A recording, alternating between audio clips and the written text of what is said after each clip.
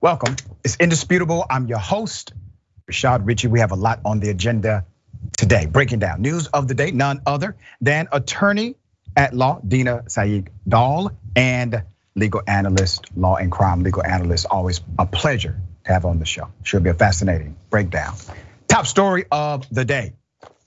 Donald Trump, according to a New York Times reporter, is seriously considering Marjorie Taylor Greene as his vice presidential running mate in 2024. Let's get into it. All right, a New York Times reporter has confirmed. These are rumors, but confirmed rumors that Donald Trump is considering Representative Marjorie Taylor Greene as his running mate should he launch a 2024 presidential campaign.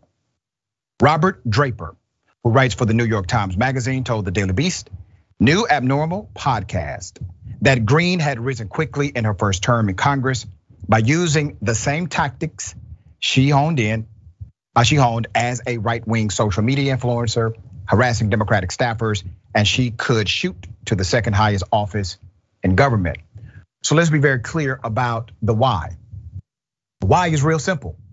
Donald Trump simply wants a loyalist who's willing to play the game that he plays.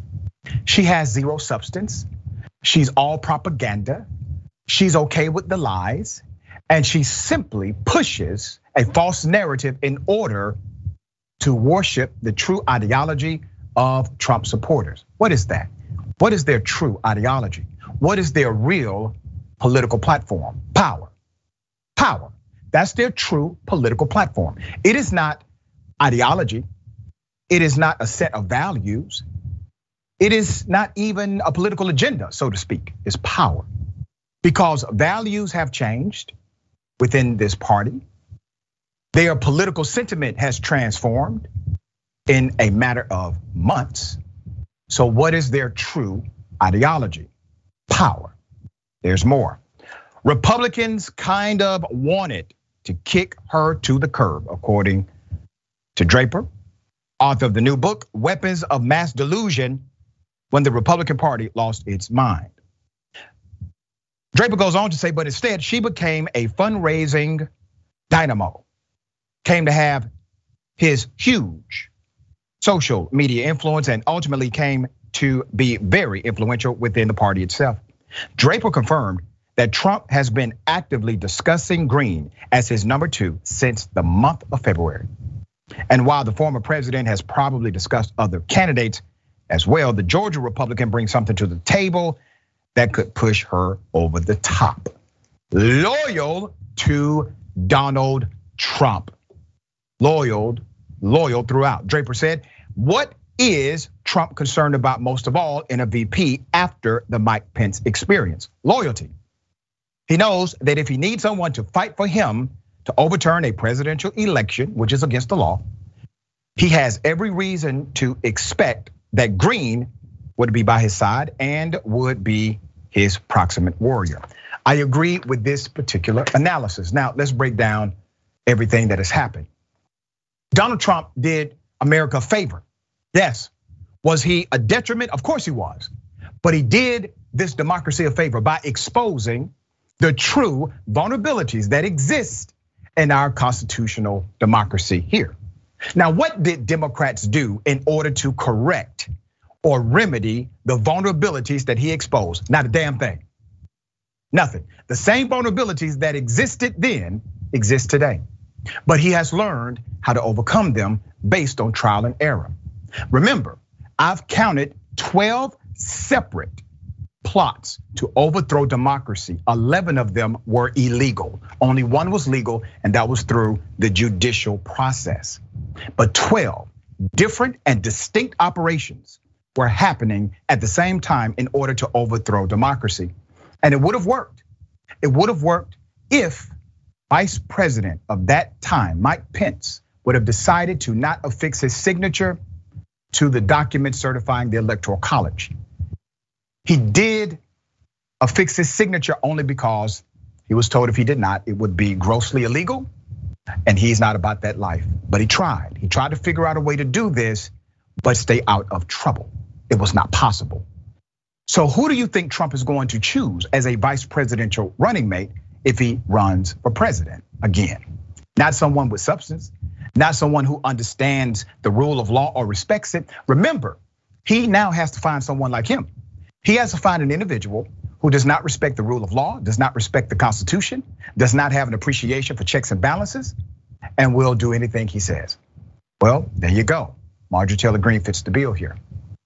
It also highlights the reality that none of these individuals really give a damn about how they serve you or how they serve this country, but rather how they serve their own interest. All right, attorney, what are your thoughts here? I agree with everything that you've just said. And I think though that it is important for us to look at how she became so famous, so to speak, because she was really just a representative from a district, didn't have any power. She's even was stripped of her committee leadership, and now she's being considered for the number 2. And it's because she said so many outrageous things that she was really heavily covered in the media. And it's kind of similar to what happened with Donald Trump. He was really heavily covered during his first presidential run and got a bunch of free press. So I think in some ways we helped make her. And we have to look at this, because how do you have to report on somebody who says the really dangerous and quite frankly, really disturbing things she says. But there is something called, there's no such thing as bad press. By covering her so much, we made somebody who really had no power now quite powerful. And in some ways, it reminds me of how do you handle school shootings? It's the same idea, because you have to cover it. But when you make that school shooter famous, it ends up enabling other school shooters. And so I don't know how quite to address it, but I think it's a conversation we really need to have. Yeah, and look at her method or her route. She was stripped of all congressional committee power. That did not limit her ability to move the conservative agenda. She was also told by some leaders initially that her actions were inappropriate. Well, what happened? They got put on an island, not her. She was still part of the mainstream movement today. So I bring that point to land this one. When we say that Marjorie Taylor Greene represents a fringe element of the Republican Party, no, that is not true. She represents the right now current mainstream Republican Party in the United States of America. Why else would she be at the top of the list for vice presidential consideration? All right, we're gonna continue to follow the story.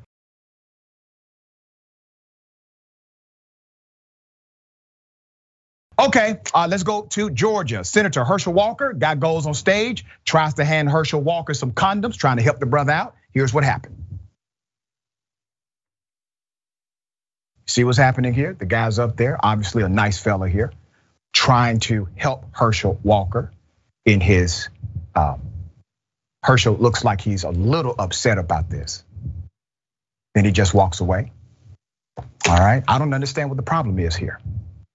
Okay, the man has so many children from various women. He's really not sure if he spends time with children that are his. He's not really sure if he paid for abortions. He doesn't know, because somebody should have handed him a damn condom a long time ago. This seems to be a good person on this stage. Let's go ahead and highlight what happened full screen.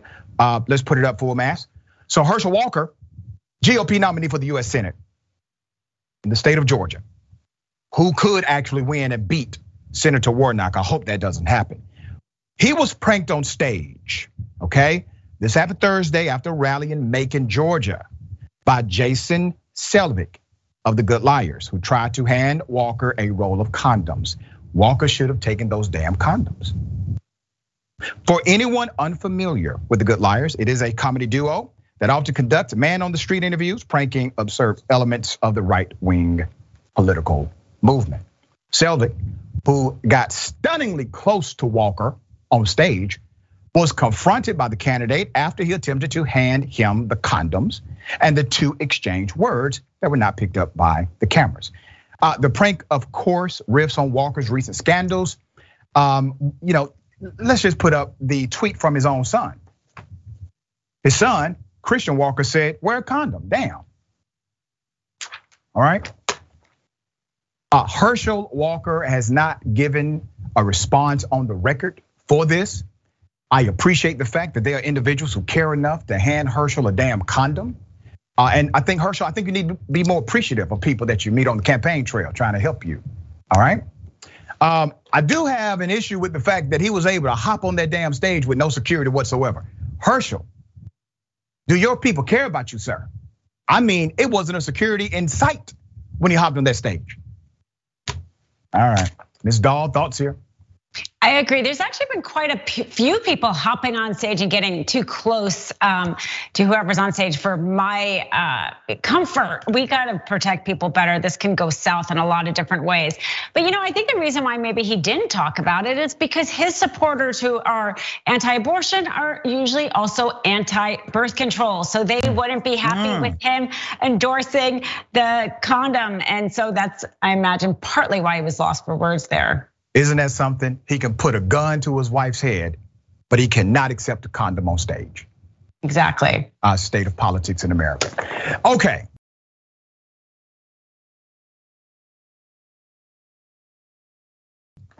We have an indisputable exclusive. No other news agency has this story. Imagine having a prison that is so racist that the corrections officers contact me to expose the racism inside of the institution. Let me first start with this element. There's a dreadlock, let's put it up. There's somebody's dreadlocks mounted to the wall. A black corrections officer reported a Confederate hat and dreadlocks were pinned to a wall in a prison guard's quarters. Okay, he saw this. He's a whistleblower, got in touch with us. This is the Victorville prison in California. I have more, but look at that stunning imagery. Let's put it up again. Those dreadlocks came from somebody. It came from somebody.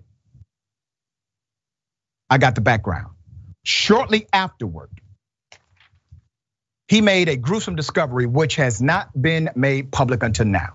The corrections officer said to us, and I quote, an inmate reported that his dreadlock was pulled out of his head.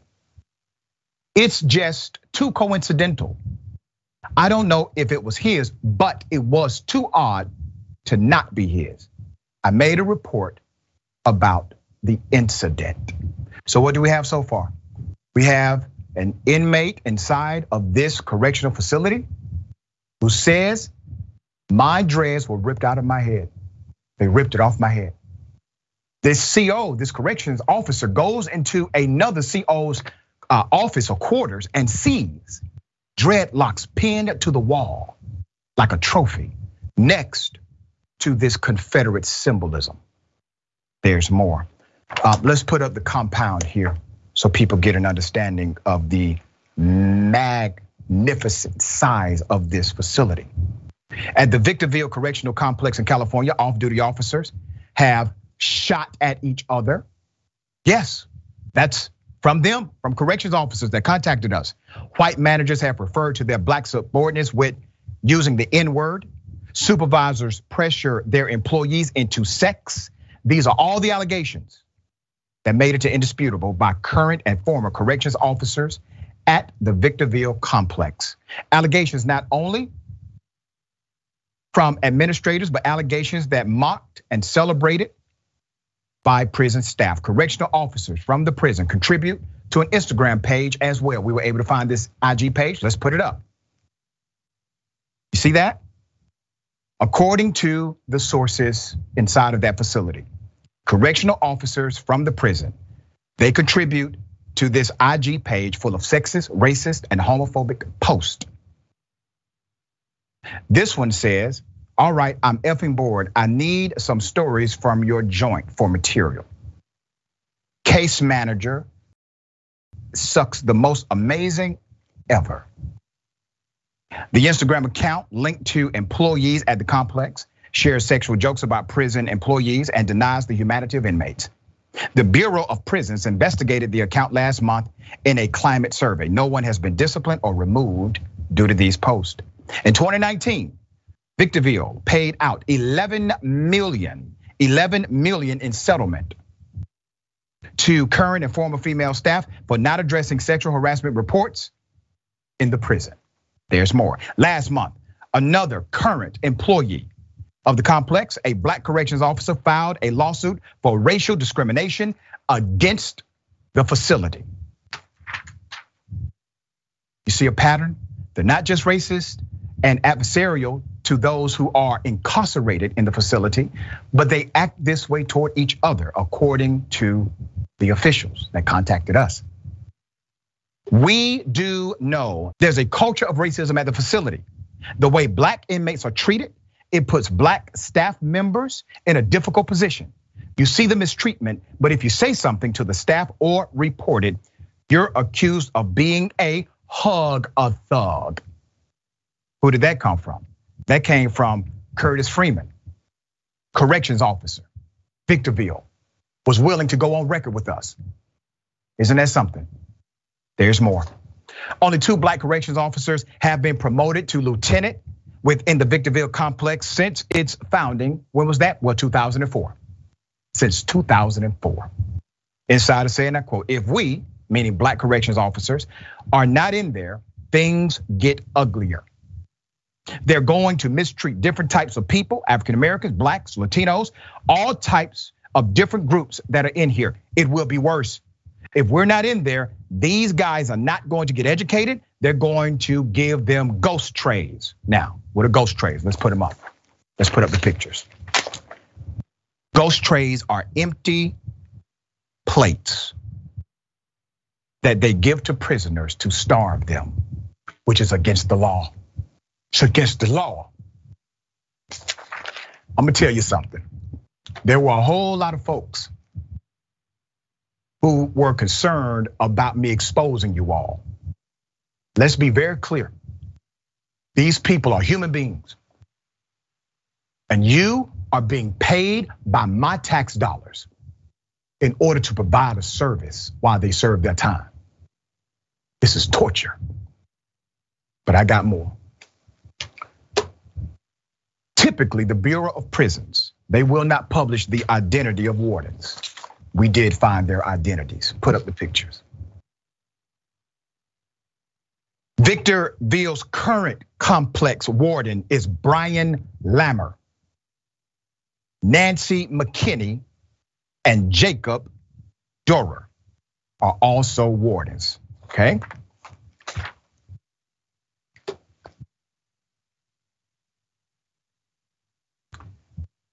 How did this story come to us? Why are we reporting this story? Because the situation is so dire and the racism is so extreme and the torture is so corrupt and insane that lifelong federal workers who dedicated their life to the profession of being a federal CO broke rank, broke protocol, broke tradition, broke that blue line and contacted us. Imagine how deep this goes. So now we are on top of it. Now we have information and we are continuing to dig even deeper. If you have more information about what's happening at this particular facility, please let me know. And let me be very clear to any executive at that federal facility, any executive who receives this segment, I am sending this directly to Senator Jon Ossoff, who is the chairman of the investigation committee that investigates you all. All right, Ms. Dahl, thoughts here.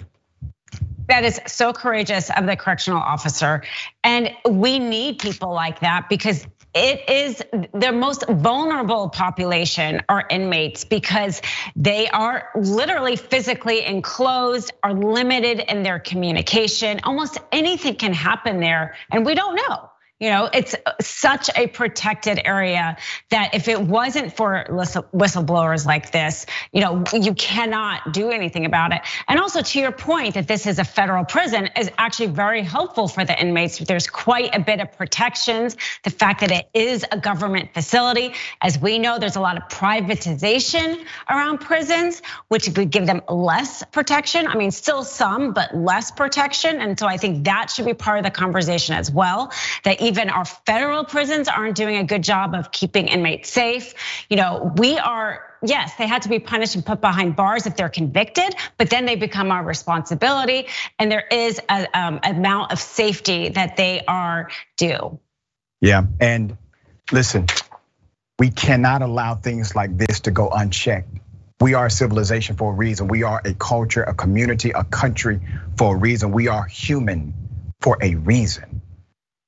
These things cannot happen without our attention and pushback, all right? So I will bring you the update as it comes. We got more on the other side. It's indisputable, stick and stay.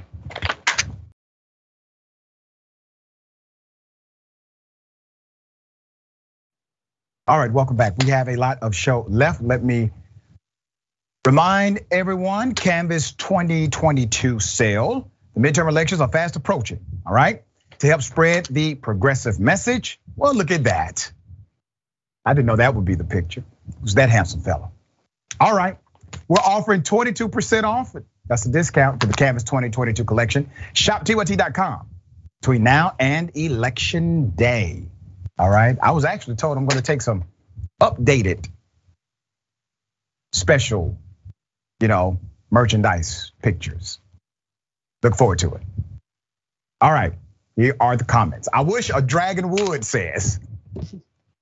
Trump Green 2024 belongs in the book of Revelations. That's the seventh sign right there. You damn right. It's no escaping that this would be the end of the world, of course. Lynn says, does Walker even know what those are? I don't think he's ever seen them before. Next TYT reporter says the DOJ needs to appoint a representative to watch Indisputable every day. DOJ, where you at? Well, I guarantee you, they will be alerted today. Promise you that. Blessed Thanksgiving. Dina Dahl, good seeing you. Go. Thank you so much, James Thompson. I really figure that Nixon's war on drugs handicapped us and US of A. Yeah. All right, and Twitch.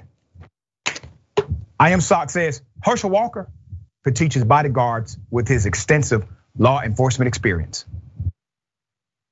There you go. All right, got something for you. Ladies and gentlemen, I wish a Karen would. You wanna call the police on them for having a barbecue on a Sunday. I feel free, back off! I'm gonna tell them there's an African-American man threatening my life.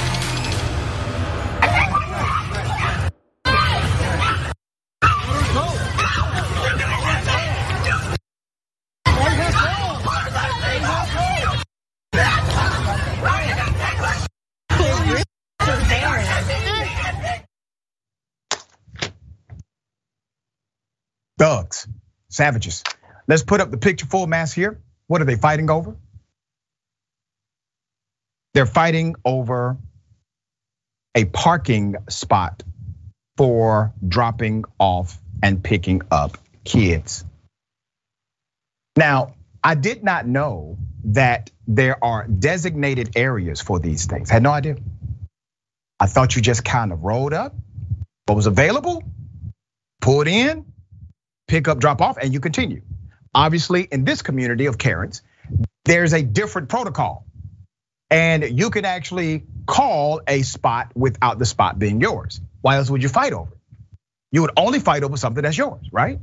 Okay, Ms. Dahl, can you own a drop-off spot outside of a school? I've done this drop off pickup before. It's stressful. I've never seen anybody fight over it. But a little thing, I went to a USC football game and parking there is like so difficult.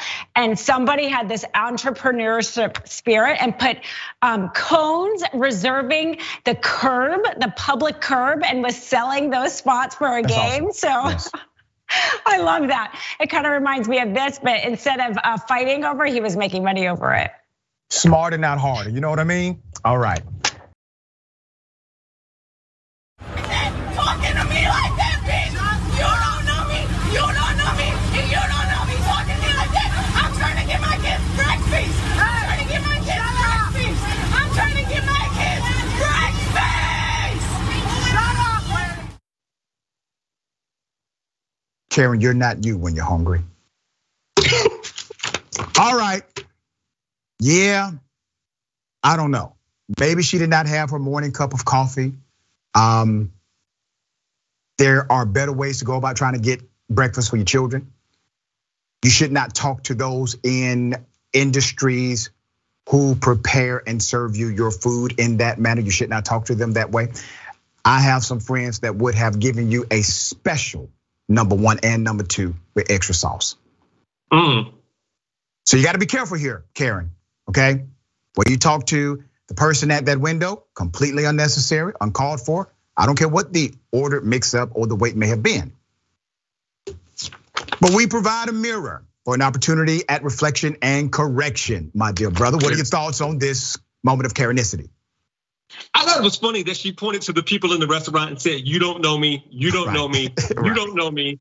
And then she's being recorded. And so I'm like, no, I know a Karen when I see one. Ma'am, you're a Karen. They do know you. Shout out to all the people who are ready and willing to record Karens, and to the people who, toward the end of that video, you can hear them saying, shut up. Because of these people who are, the anti-Karens, now they're doing the work on the street. It used to be, in the long time ago, like 2 months ago, that they would send you these videos and then you have to correct them, Dr. Richey. You would have to show them the mirror so they can reflect on their actions. But now people are standing up. So again, shout out to the anti-Karens, shout out to the people who are recording them. Let's expose them for who they are. Very well said, brother. We'll take that credit. Don't know if we should, but we will, all right? Okay.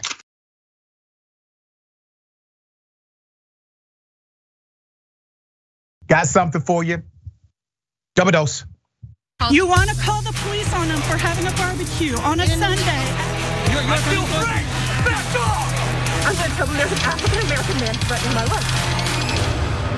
All right, wait a minute. That was your car. Shut the up. You hit me off. You just you put that right behind my car. It's your car. You should not put that behind my car. Bitch, you want to throw me? Here. You know what? Yeah, call the police. Call the police. I got a witness. You're the one who threw. That's your wife. Call the police. You put that right behind my car. Doesn't matter. Doesn't matter. Call the police.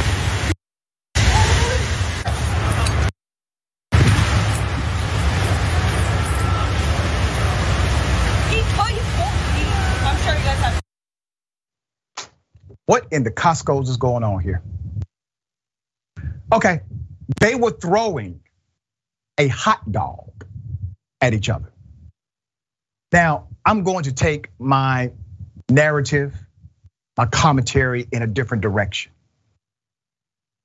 How in the hell did that hot dog stand up to that kind of pressure? Where did they get that hot dog?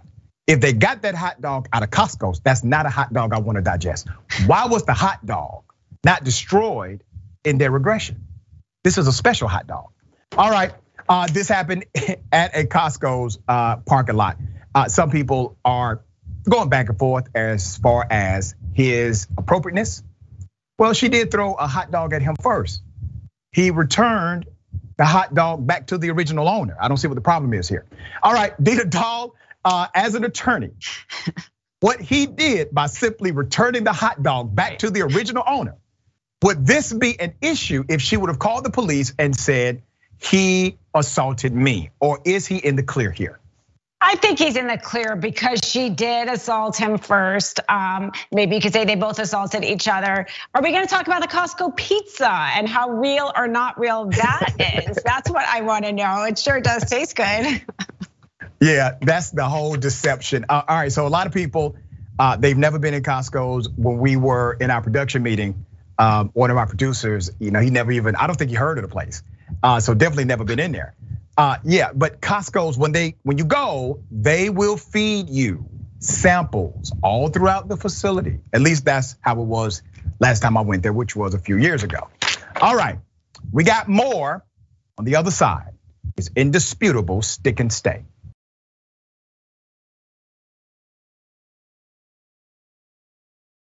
Welcome back. We have a lot of show left. Don't forget, right after Indisputable is Unbossed with Nina Turner. And guess who will be with her as well? Yours truly. All right, so right after Indisputable, I'm hopping on Unbossed.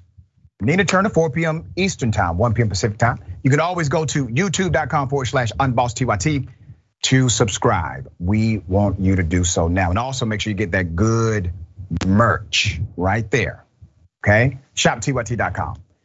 Okay. Jojo H, doctor, I love you, but don't mess with the Costco hot dog. I know. Some people take those damn Costco's hot dogs and everything else really seriously. I relish this hot dog story, Lynn says. Bada boom. I see what you did there. Craig Souffle, I've never seen Schoolhouse Rock'em Sock'em Karens. Who knew? Go. Jeanette, thank you so much. Member for 5 months, indisputable. Always great to be here with my family, and you look good. Well, thank you so much for that, and it's great to have you and to be with you. Soul Life gifted 1 indisputable with Dr. Rashad Richey membership. Thank you for that, Soul Life. We appreciate you so much. And Twitch Gomez, 420. Costco hot dogs and Arizona iced tea. 2 items that stand against inflation. You all right?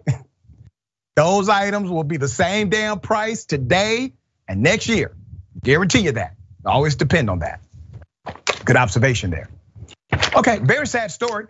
A school teacher throws a book at a student, and calls the student a racial slur, calls the student the N-word, okay? Let's first go to the video, here it is.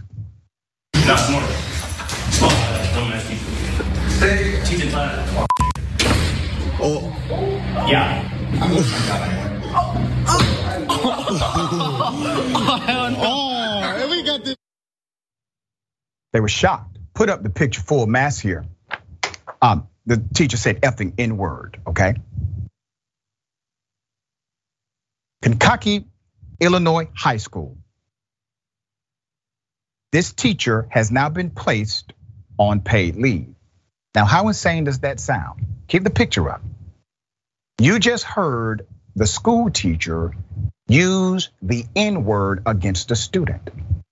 According to the witnesses, the teacher had already thrown a book at the student. So there is physical violence, there's use of a racial slur, and it was caught on video. But the penalty is what? Suspended with pay. Suspended with pay, okay? From what we can gather from the online sources and additional video, the student was asking for an apology. All right, let's put that graphic back up. The student was asking for an apology for a prior incident where Donovan, the teacher, allegedly threw a book at the student, but in doing so, things escalated. Here's the other cell phone footage offering this context. Here it is. Nothing. I was trying to get you. No. Why would you try to hit me with the book anyway? Trying to throw it. You could have said it out. You could have came back. You could have told the kindergarten to come get the book and then give it to me. Oh, quiet now, huh? So let me get this right. The teacher throws a book at a student and then calls the student an effing N-word. The student body, those classmates, they were so shocked, they did not know how to respond. You could literally feel how uncomfortable they were. And of course they started to laugh. They don't know how to, that's a nervous laugh. They don't know how to respond in this moment. Like, did we just see that? Did that just happen? Yeah, it did. It did. And the teacher gets suspended with pay pending the outcome of an investigation. What?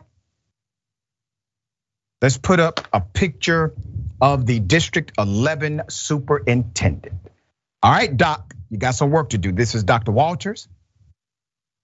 She has told local outlets that Mr. Donovan, the teacher, used the racial slur after getting into a minor conflict with the student. Okay? Why is he suspended with pay? Why are you not going to make a pure example out of him as a teacher? You have to remember, this guy has a position of ultimate public trust. The way you deal with this will solidify how those students view your leadership, Doc. Are you going to advocate for the student or advocate for some protocol or rules? You can suspend them. You can violate whatever agreement you had with the union. Fire them without pay. I don't give a damn what that union contract says. You know exactly what happened here. We got the video. This is not a student said, teacher said situation at all. Administrators at the high school said they reviewed several videos of the incident and took statements from students who were in the classroom. The teacher has been placed on paid leave pending a full investigation. Here's what Dr. Walters said in the quote. The video is a system of a much larger societal issue.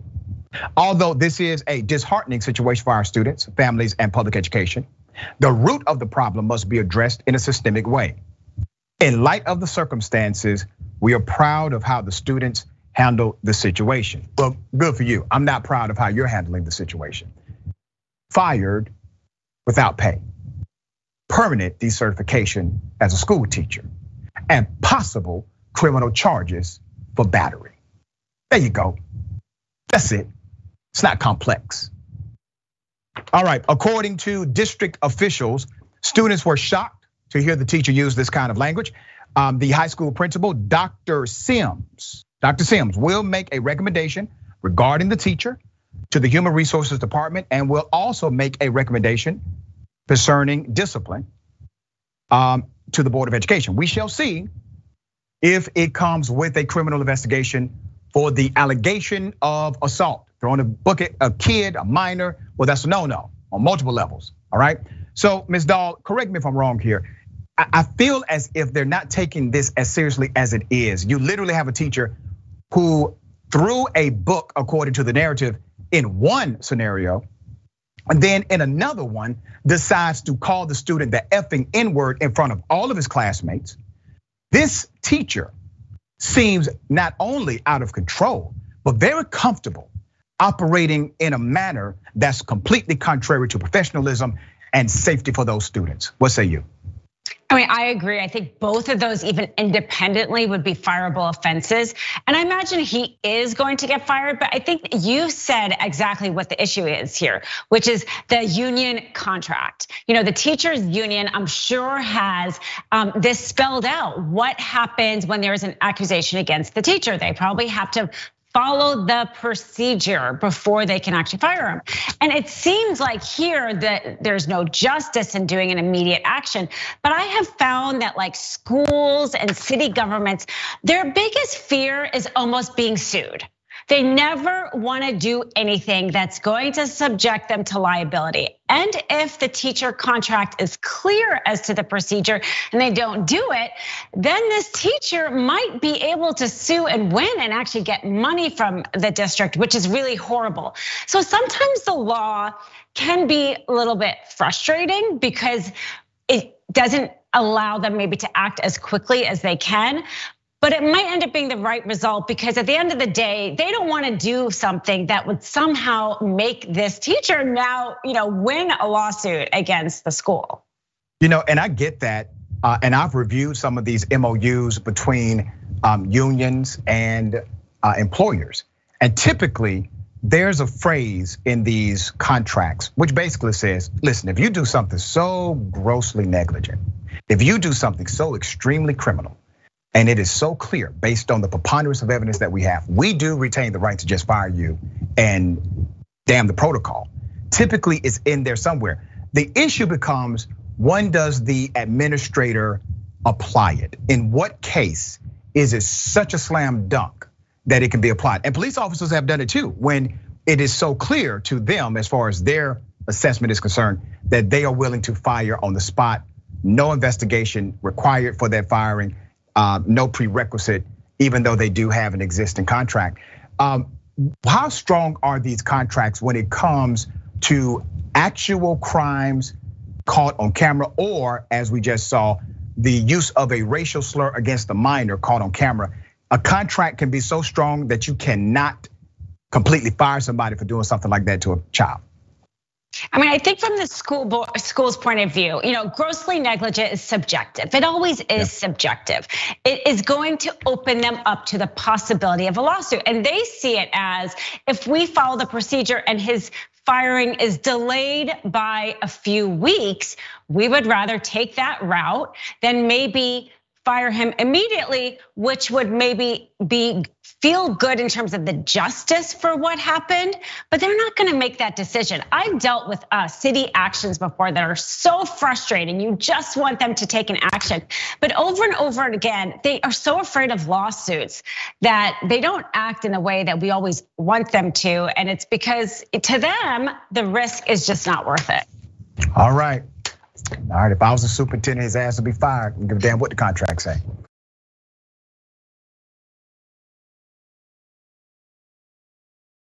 Okay, iHeart executive uses the N-word. The president put up his picture full mask.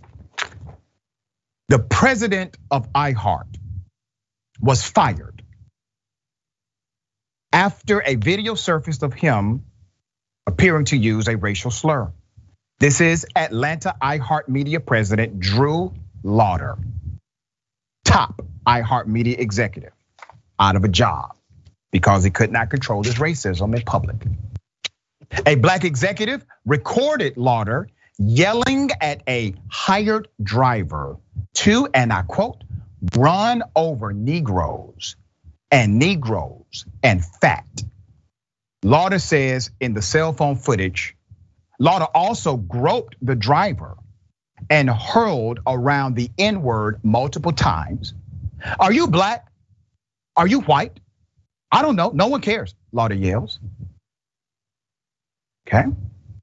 He then gets verbally aggressive with the driver. This incident occurred last August when he was leaving a charity event with other executives. However, according to the employee, it was not the first time the regional leader used racist language. The black executive who left the company this past August recorded it as proof of the hostile work environment he had to endure. Attorneys for the anonymous employee said he gave iHeartMedia a copy of the video months ago. The company released it to WSB TV in Atlanta after inaction by the company. According to attorney Jason Castle, who represents the black employee, this wasn't a gotcha moment. He said it in the presence of 4 executive employees, one of whom happened to be black. People are going into work day in and day out, and they are enduring this type of environment, this type of discrimination. The employee is considering legal action against iHeartMedia. Now, why did this happen? This happened because literally a black executive who heard this racist language, not just one time, but multiple times, decided to make a complaint. That complaint was accompanied by a video, submitted it to iHeart Atlanta. They did nothing. They did not move on it according to the attorney. So what did they do? They decided to go to the next level and contact members of the media to expose this executive. Isn't that interesting? No one seems to take racism seriously anymore. Here's what you have to be concerned about in addition to the gross misconduct, obviously, of this executive. How many promotions did he choose not to give somebody because of their skin color? How many people did he fire because of his own innate bias against black folk? How many times has his macro and micro racist aggression played out in the executive boardroom or to middle management and others? How deep does it go? All right, Ms. Dahl, thoughts here. I think it probably goes fairly deep, and that's why he has, the employee has a really good hostile work environment claim against iHeartMedia, especially since he notified them first and they didn't do anything. Pretty shocking in this day and age that they didn't run that by a lawyer who just immediately told him to fire that executive. Like, it astounds me that people can make such wrong decisions still in this day and age. And it's just, unfortunately, I feel like we've been seeing this a lot, right? Like the city council videotapes, with the NFL, we saw this, just a lot of like private racist conversations with people with a lot of power. And I guess we should be grateful that they've at least been recorded, but it's really disheartening how much of this happens. You got to think about the privilege that existed with this executive. He's literally saying the N-word in front of another Black executive, as if he has been given permission to do this. All right, we got more on the other side. It's indisputable, stick and stay.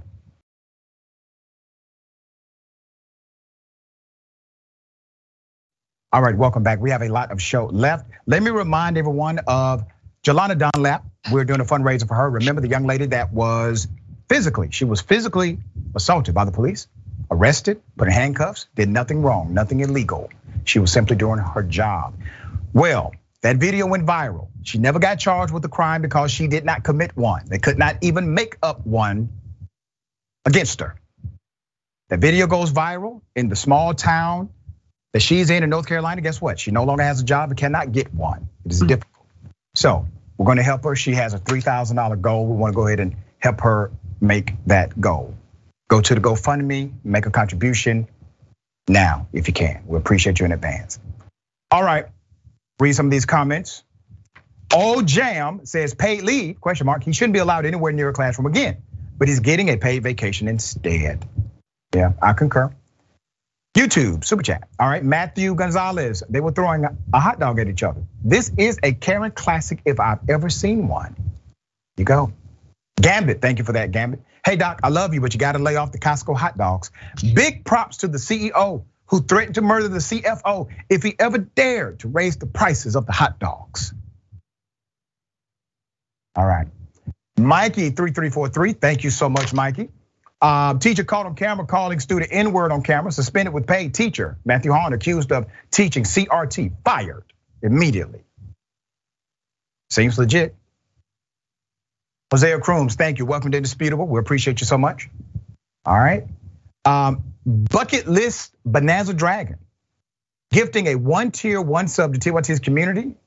They've gifted a total of 48 in the channel. Thank you so much. Really appreciate you doing that. All right. Okay. This was a very extreme situation, but a woman shoots an off-duty firefighter and does not get charged. Let's put up the picture. This is a screenshot, okay? The woman shot this off-duty firefighter. He dies. She does not get charged. And when you understand the details of this, you will understand likely why. In Missouri, Jackson County prosecutors have said a woman who shot and killed a Kansas City firefighter earlier this month will not be charged. Why? Because they have determined that it was in fact self-defense. She's an African-American female. Her friend, who's an African-American male, is being choked by the off-duty firefighter. That gives you your scene, that's your scenario. She is literally begging the firefighter, let him go, let him go, please let him go. At one point in the back and forth, she looks at another bystander as if to ask, what am I supposed to do? What else can I do? She has a gun in her hand. She's not trying to use it. All right, let's put his picture up. Unfortunate, but it did happen. Anthony Tony Santi died after he was shot at an Independence gas station on October 6th while in the store. Santi heard Javon Taylor having a dispute with a female employee inside of the store. The firefighter stepped in and told him to leave. The men left the business and began to fight in the parking lot. So what's happening so far? You have a customer who is in an argument with someone inside of a store. That happens. The off-duty firefighter, he steps in, he says something to the guy, and now there's a back and forth argument between them. They get outside, and now there's physical combat. In the video, we see clearly that the off-duty firefighter has the African-American male in a choke. Now, if this is your family member, and you see this happening in front of you, and you recall the imagery of George Floyd and others who have died in situations just like this, and no one is helping, the man would not let him go. When I saw this video, I gotta tell you, my initial sense was different than my conclusion. At the end of this, I do not condone violence, but I definitely understand this man could have died underneath that kind of chokehold. That is why I believe the authorities concluded it was in fact self-defense or in the defense of others. During the scuffle, Santee had Taylor in a chokehold while Taylor's girlfriend was pleading for this firefighter to let him go. She screamed, "Stop, you're killing him. My kids are in the car." The firefighter refused to let go of Taylor. And Taylor's girlfriend opened fire and killed the off-duty firefighter. So how is self-defense applied in this situation? Fox 4 did show, they showed the video to a practicing attorney of 40 years who wrote Missouri's book on weapons and self-defense. Technically, it's called the defense of justification, and your justification is you are saving the life of another person. Kevin Jamison, author of Missouri Weapons and Self-Defense Law. Jamison said, in most cases, it will be important to know who started the fight, but it may not be necessary in this case. The girlfriend is only constrained by what she reasonably believed to be the circumstances. If she did not see the start of the fight, all she knows is that her boyfriend is getting strangled, and I would submit strangled to death. Here's a statement from the local prosecutor. "We grieve with the family and the community over this tragic loss of life, Mr. Santee." The Jackson County Prosecutor's Office said in a statement, the office went on to say that it came to the decision after carefully reviewing the evidence in the case. I'm highlighting this for a couple of reasons. Number one, this is equal application of the law. It is. It's rare, but I guarantee you, if this would have been, let's say, an African-American male choking a white male, and the girlfriend of the white male being choked ends up begging for him to stop. He doesn't. She has a gun, she shoots.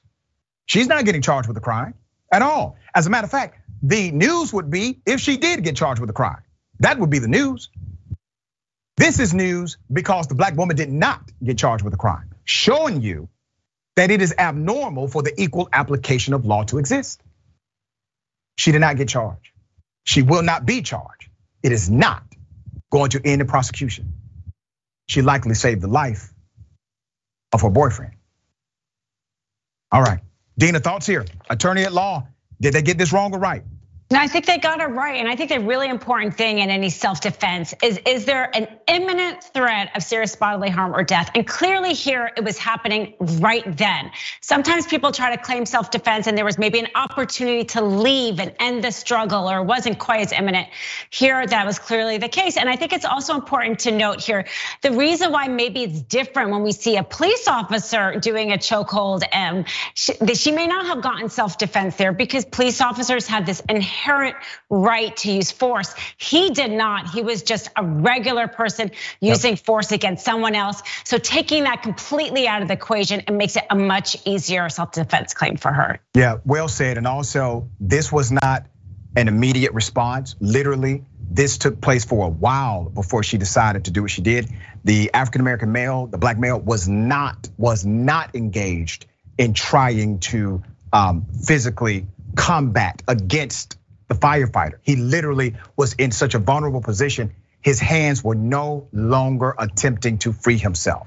The man absolutely could have died in that situation right in front of those children. All right, Ms. Dahl, always a pleasure having you on the program. Tell people how they can follow you, check out your great work. It was great being here. Thanks so much for having me. They can follow me at Ask Dina Dahl on all social media platforms, TikTok, Twitter, and Instagram. Thank you so much. All right, we got more. The bullpen is next. Stick and stay.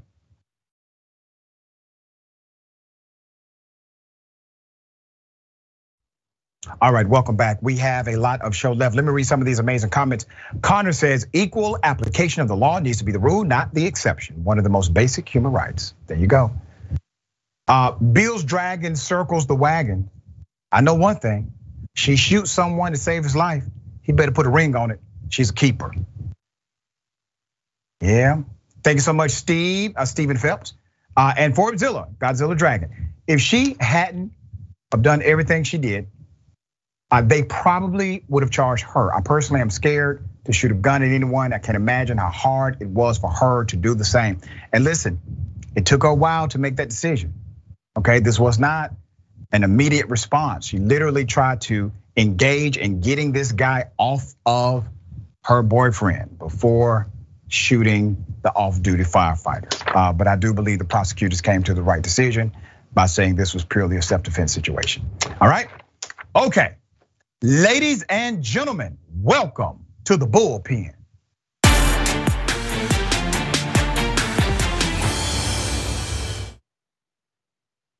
This is a special bullpen, an exclusive. Remember, we reported on the story of a college student who was physically accosted by the local police, targeted, in fact. Let me bring you back to that video. We have the young college student on the show today. Here's a reminder. Should have come get me. I haven't did anything wrong. You going to jail because you're not listening. And I'm gonna tell you what you're going to jail for. You're interfering in police business and you failed to follow directions. So you're finna go to jail. For and what? I haven't did anything wrong. I haven't did anything wrong, fool. They can come check the cameras and everything. I haven't did anything wrong. You ain't going on about your business. I'm trying. I'm just waiting for my sister to come. I'm waiting for my sister to come pick me up. I'm just waiting for my sister to come pick me up right now. Go. I'm waiting for my sister to come pick me up. Why are you approaching me? Man, stop playing.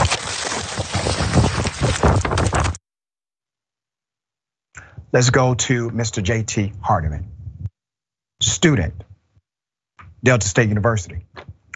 JT, good to have you on the show. How are you? It's good to be here. I'm doing very well. How are you doing today, Mr. Richie? Doing well, doing well. When this happened, the narrative was that these police officers or that cop was targeting you because you filed a complaint. Can you give us the nature of the complaint you filed and how that connects back to the incident we just saw? So back in September, me and my friends were sitting outside of her dorms and she got up to fix her pants and we noticed another car was driving by and the driver in the car was trying he was trying really hard to look at her rear end. So, as us being supportive friends, we decided to, make a wall around her and I told him to keep it pushing in a polite manner. And a white pickup truck with two Caucasian students the one on the passenger side rolled down his window and he asked, he was like, "Are you talking to me?" And I responded with a no and just kept, minding my business. And he flipped us off. He threw the middle finger up at me and my friends and then proceeded to call me a black F-bomb. And as a college student, you would think, we're all here to get a degree. We're all here on one purpose. You wouldn't expect something like that out of the blue. And so, it did make me furious, but I came to my senses and was like, that the officials handle this. That's their job. This is not something you can take into your own hands.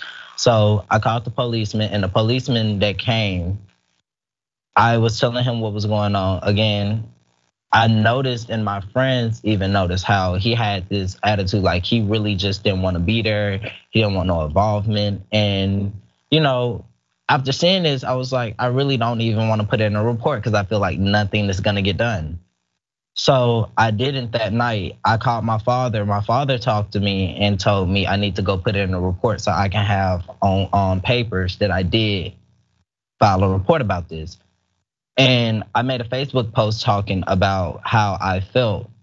And, I wouldn't put in my report. And about a couple of days later, I had to go to Student Life and talk to one of the representatives at Student Life about the report, the Facebook post that I posted. And, she told me it felt like a slap in the face to her and her job for the simple fact they said I felt I wasn't giving them enough time to investigate. But at the same time, and I keep going back to this, before the simple fact, I do strongly believe there could have been an immediate action done right then and there. Because where we was at, there was a camera standing, like sitting and facing directly at the stop sign that they was at on the dormitory. So if you just go back and watch the cameras, you can see exactly what happened. All you need to do now is find the student. And even after the meeting, I haven't had no follow-ups. I haven't even attempted to make another follow-up for the simple fact I get no answers. And for this incident to come up, I feel like my name has already been, JT's gonna say something, or JT, he be on his P's and Q's. He don't mind standing up. So I feel like, I was an easy target. For the simple fact, I don't hold my tongue. My parents always told me, if you see something that's, wrong, don't be afraid to speak up. So that's what I do. And after the whole incident, even to this day with the policeman that night, it still shakes me up. I still got a little anxiety from it. And the thing that I still have a question for the officers that arrested me the next day is why? Like, why? What was the reason for my arrest? What was the actual reason for my arrest? Because if the incident was so urgent to the point that you felt like you needed to arrest me, you have my information on what dorm I stay in and what room number I stay in. You could have just picked me up that night. And it seems kind of odd that I would willingly to go file a statement against these police officers, showing that I have videos and testimonies, and I get arrested. JT, let's talk about that. Let's talk about what happened that particular night. Where were you that night? Were you outside of their precinct? What's the location here? So where I stay, Canaan Tatum, the dorm is like right across the sidewalk from the police department. And one of my friends just got off work and she called and was like, hey, do you wanna hang out? I was like, sure. I was already heading outside because at nighttime I like to skateboard a little bit, to clear my mind. And I told her, I would be outside skateboarding. And as I was skateboarding, I came between Ziegler Hall and Bailey Hall. And I saw my friends at the stop sign, and I saw the policemen were right there, and I saw one did have their lights on, so I didn't approach immediately. I waited for a little bit. I heard Officer Weeks say, y'all are good to go, and I heard them having a normal conversation. So, that's when I started approaching the car. And I never said anything to the officers. I spoke directly to my friends. First thing I said when I walked up to the car, I said, are y'all good? Y'all straight? Because you're dealing with the police. And it can go both ways. So, trying to make sure that my friends are okay in this matter. I never asked them what happened. Still to this day, I really don't even know why they got pulled over. And so Officer Weeks goes and say, Elfin with JT gonna get y'all in a lot of trouble. So, that's a lot of animosity right off the bat. Like, you're already making a negative compact towards me. You see what I mean? Yeah. So, go ahead. Yeah, I wanted to highlight, the cop knew who you were. Yes, right? Sir. All right, there was no interaction right beforehand, or you gave him your license or your student ID. He just knew, who you were. So that means your reputation in some way has preceded you. So he makes this negative comment. And at some point, it turns into him chasing you. Now, why is he telling you to leave in the first place? And why is it that he says he arrested you? Honestly, I have no idea. And going back to that night again, it's a lot of anxiety. And just thinking about it, it's a little trauma behind it. I've been trying to figure out the same reason because I felt like I did nothing wrong. My friends verified to me that I did nothing wrong because for a long time, I was sitting there thinking to myself that whole night while we was together, I really didn't say much because of what just happened. Like, we see these things on the internet, but you would never expect it to happen to you. And for you to actually experience that, it brings a little bit of trauma. Yeah. And so him arresting me, no, that's false. He did not arrest me. What happened the next day when I went to the police department to file my complaints, I was telling another officer about the incident, showed her the video. And as I'm telling her this stuff, I get overwhelmed with emotions. I started feeling like, I wanted to cry. I was like, cause this is a big deal to me. Like something has to be done. And I'm looking, and based off the last reports that I filed to the police, I feel this is not really gonna go far for the simple fact, he's an officer as well. What does another officer look like investigating another officer that makes them look bad? So, I asked them, can I go back to my room to file my statement? And they said it was okay. So as I make my way back to my room, I'm on the phone with my friend that I was supposed to hang out with the night before. And I'm telling her what happened. And I see a white Cleveland Police Department vehicle pull up and he hit the sirens. And that sent instant fear down my spine. I began to get overwhelmed with the same emotions. I said, please, not again. And I went back to where the officer was, but I went a little bit farther behind them because I'm thinking, oh, maybe it's just, you're seeing it wrong. You're just, you're overreacting. And so all of the officers made their way to me and they kind of formed like a huddle around me. And I was telling my friends on the phone, like they're trying to arrest me, they're detaining me. And I kept asking the officers, why are you detaining me? Why are you detaining me? Now, in the video, the Officer Weeks said that he was arresting me for interfering with policeman business and not listening. So is that the original officer that you had the video on? Same cop? A cop that arrested me was Caucasian. He was not African American. Okay. But when I asked that officer why was he arresting me, he said for running from the policeman the night before, right? And so, but the cop told you to leave. Yes, that's what I kept getting confused with. He kept saying leave or I'm going to arrest you. See, that's two commands. I felt like that was a choice. That was either or. So in the video, you see, I was back, with my hands up and recording. Now that is a protocol that my parents did tell me to follow if there ever was a situation to happen like this. And so I tried to keep as much distance between me and the officers as possible. And all three of them kind of, kept coming at me. And I asked him, why are you approaching me? And that's when he tried to tackle me.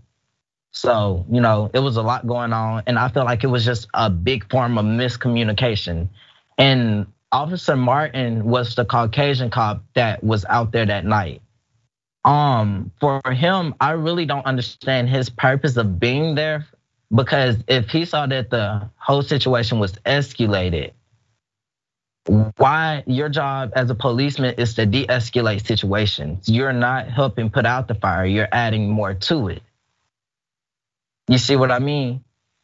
Absolutely. I want to ask you about the culture on campus. You're a college student, Delta State University. How has the administration responded to you? What is the dean of students saying? Your student government, have they gotten involved?